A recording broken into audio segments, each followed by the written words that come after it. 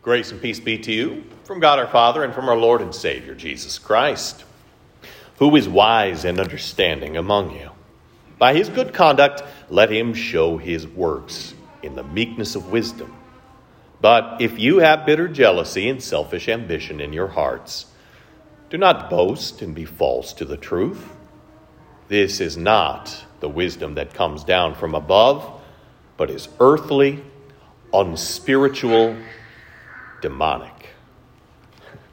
James isn't messing around here, is he? Earthly, unspiritual, demonic. Well, in last week's reading, if it was a commentary on the 8th commandment, then today's reading is a commentary on the first commandment. What is the first commandment? The children told us, right? You shall have no other gods. The Lord's supposed to be number one. He's supposed to be foremost in all things. And whatever else takes that place, that thing has become an idol. Luther has a wonderful definition of what it is to have a God. He says, whatever you fear, love, or trust in most, that's your God. Whatever you fear, love, or trust in most. And where do jealousy and selfish ambition come from? An idolatrous, sin-sick heart. A heart that has made self an idol. We love self more than neighbor. We love self more than God. A right heart loves God and others. An idolatrous heart loves self more than God or others. And then from that idolatrous heart come jealousy and selfish ambition because somebody else is receiving praise and I'm not. Here's how it is. A right heart exults when the Lord receives glory. A right heart rejoices when our neighbor is lauded. A sin-sick idolatrous heart, on the other hand, it becomes jealous when God is glorified. It becomes jealous when others receive acclaim. An idolatrous, sin-sick heart sings the Toby Keith song. I want to talk about me. I want to talk about I, right? It's all about me. And man, why does that song resonate? Because that's what we feel. We love to receive the attention, to receive the praise. Oh, come on, let's just talk about me for a little bit. And there's countless examples in Scripture where we see exactly what James is talking about. In Acts chapter 5, 17 and 18, but the high priest rose up and all who were with him, that is, the party of the Sadducees, and filled with jealousy, they arrested the apostles and put them in prison. Filled with jealousy, they arrested the apostles. Why were they filled with jealousy? Because Jesus was receiving this credit. Jesus was receiving this praise, and people were looking to the apostles and not to them. And they just couldn't stand for that. You can see it in the church at Corinth. Their pride with which which teacher they associated with. The pride that they had in the status that they held in society and even within the church.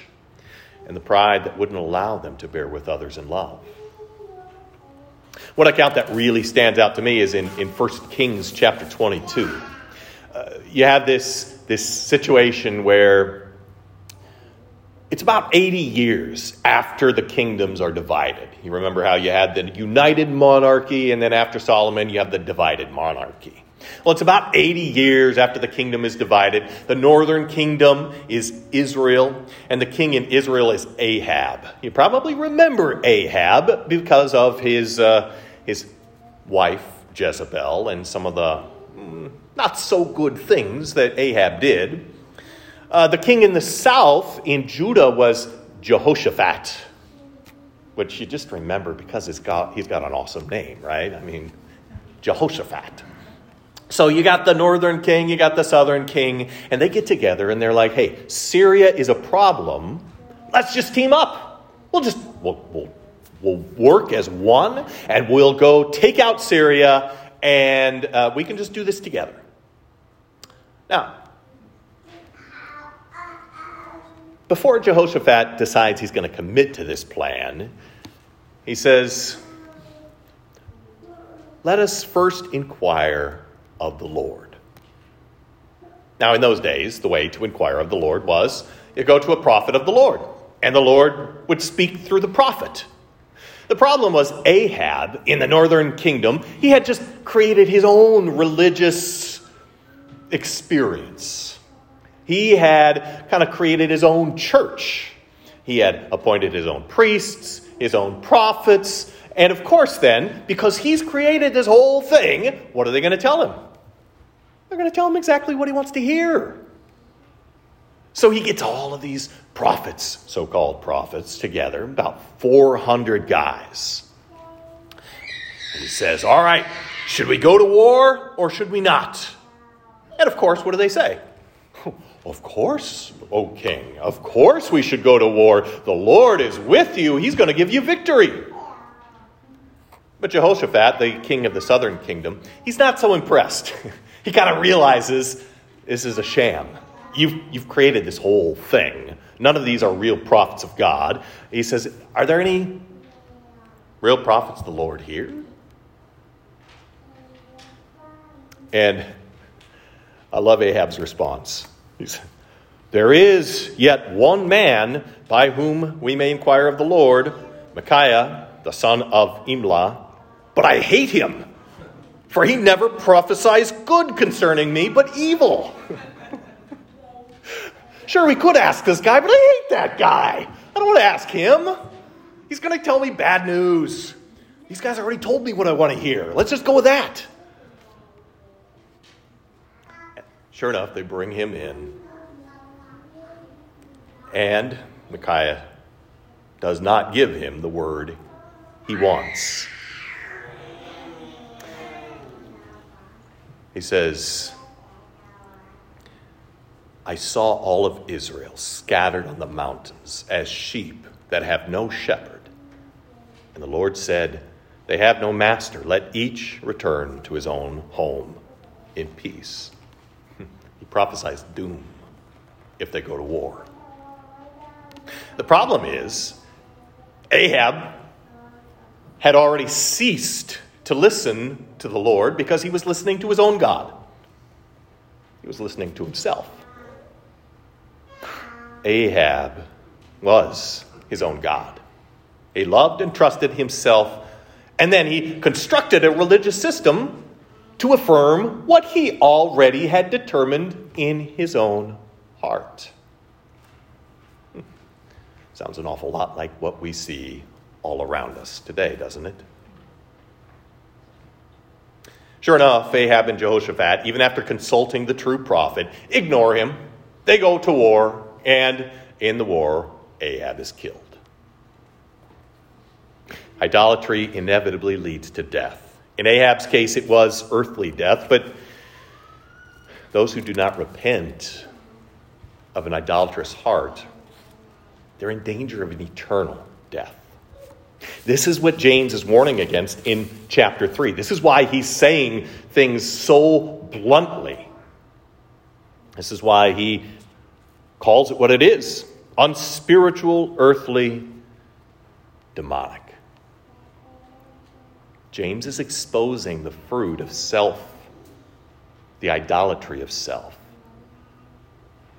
The fruit of the sin-sick heart, the idolatrous heart, is jealousy and selfish ambition, which then lead to disorder and vile practice.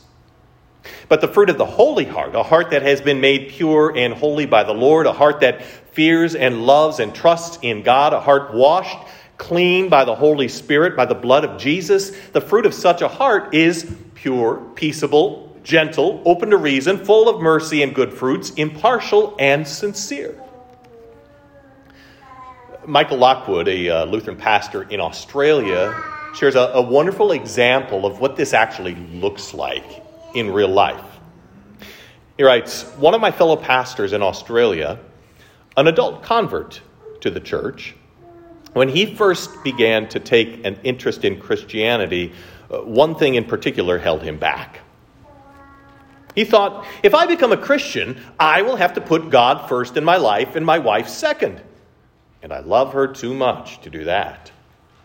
Yet in the end, he found the gospel so exciting that he became a Christian anyway. His wife then noticed a difference in the way he treated her. He started treating her better than he ever had before. This impressed her so much that she decided she wanted to become a Christian too. This change in my friend's behavior makes perfect sense from Luther's perspective.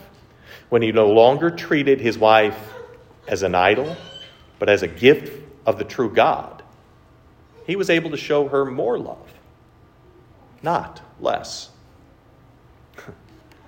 It works the same way with self. When we're so concerned with making sure I get the credit, making sure I get noticed, well, then I become jealous and I become filled with selfish ambition. But when we put God first, when we live by faith in Him, we're actually set free from this. It's a wonderful paradox. Here's how it works. The more we live by faith, and the more we live in order that God would be glorified, the more He exalts us. He lifts us up. But simultaneously, the less we care about it. As we humble ourselves, the Lord lifts us up, He exalts us, and we don't even care that we're being exalted because we want the glory to go to God. This is what James is talking about at the end in chapter 4, verse 10. He says, humble yourselves before the Lord, and He will exalt you. You don't have to exalt yourself. That's just idolatry. But when you humbly serve the Lord, you know what He's going to do? He's going to lift you up. Jesus teaches this in Luke chapter 14 with the parable of the wedding feast. Do you remember that one? The guy walks into the wedding feast and he's pretty important. So he's got to take a seat that reflects just how important he is. And he takes a seat way up at the front. And the master of the banquet comes to him and says, you're not supposed to be here. And he gets a seat way in the back. But the guy who comes in and he seats himself humbly in the back, the master comes and he says, what are you doing all the way back here? And he exalts him. This was the problem that the disciples were having in our gospel reading today, wasn't it? They're walking along, talking about, well, which of us is really the most important? And what does Jesus do? He brings in a child, puts the child in their midst, picks up the child, and he says, you know who's really important here? This little one, this humble one. Humble yourselves, and He will exalt you. So when we have that sin-sick, idolatrous jealousy in the heart, and you know it, right? You've seen it in your own heart. You've seen it in yourself. What do? Well, we go to the Lord. We confess it. Just like we talked about with the kids. It's no different for you. You go to the Lord, you confess it, you say, Lord, I have a problem here. Take away my jealousy. Forgive my jealousy. Create in me a clean heart so that I can be a peacemaker as you have saved me, redeemed me, and made me to be. In Jesus' name, amen. Now may the peace that passes all understanding keep your hearts and your minds in Christ Jesus to life everlasting. Amen.